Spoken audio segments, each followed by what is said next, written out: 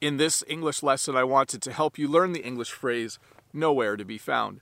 When something is nowhere to be found, it means you can't find it. I'm not sure why we don't just say that we can't find it, but we often will say that it's nowhere to be found. Sometimes when I'm leaving for work, I can't find my keys. I look in every room in the house and I say to Jen, my keys are nowhere to be found. Have you seen them? So it's simply a way of describing something that you can't find.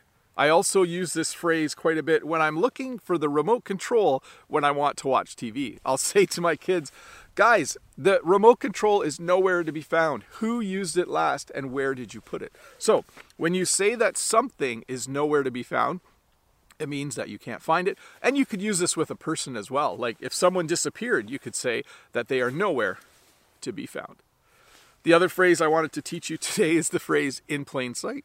Sometimes when my keys are nowhere to be found, when I do eventually find them, they're usually somewhere in plain sight. They're usually just laying on my desk beside my computer or just laying on the kitchen table. When something is in plain sight, it means that it's not hidden.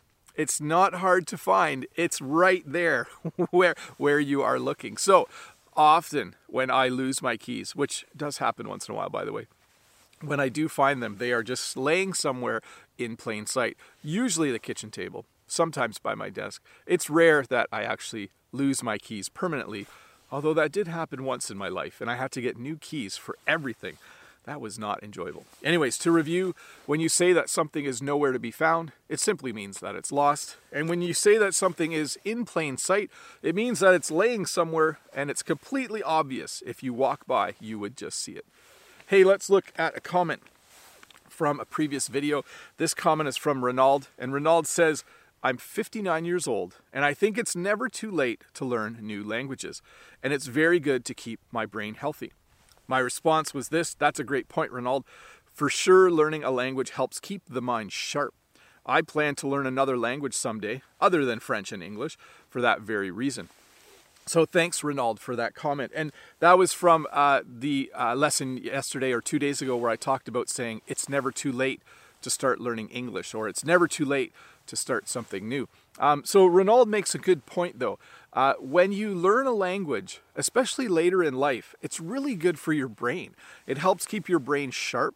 If you only do the things that you always do, and you never try something new, that's not good for your brain. It's really good for your brain to do new things all the time. So, what's my plan? As Ronald said, he's 59 years old. I think when I'm that old, in about 10 or 11 years, I'm not going to tell you exactly, I would love to start learning a third language. Maybe even a fourth language, but I don't want to get too far ahead of myself. I certainly think that when I'm that age, I hope that I will be working a little bit less, and I hope that I will have some time to do something like learn a new language. What language? I'm not sure. Maybe Spanish, maybe Chinese, maybe German, maybe Arabic. I don't know. I'll figure it out when I get there. At this point in time, though, all I can say is that I'm too busy to learn another language. Anyways, I hope this lesson helped you quite a bit. I'm running out of things to talk about, so I'll mention one more time.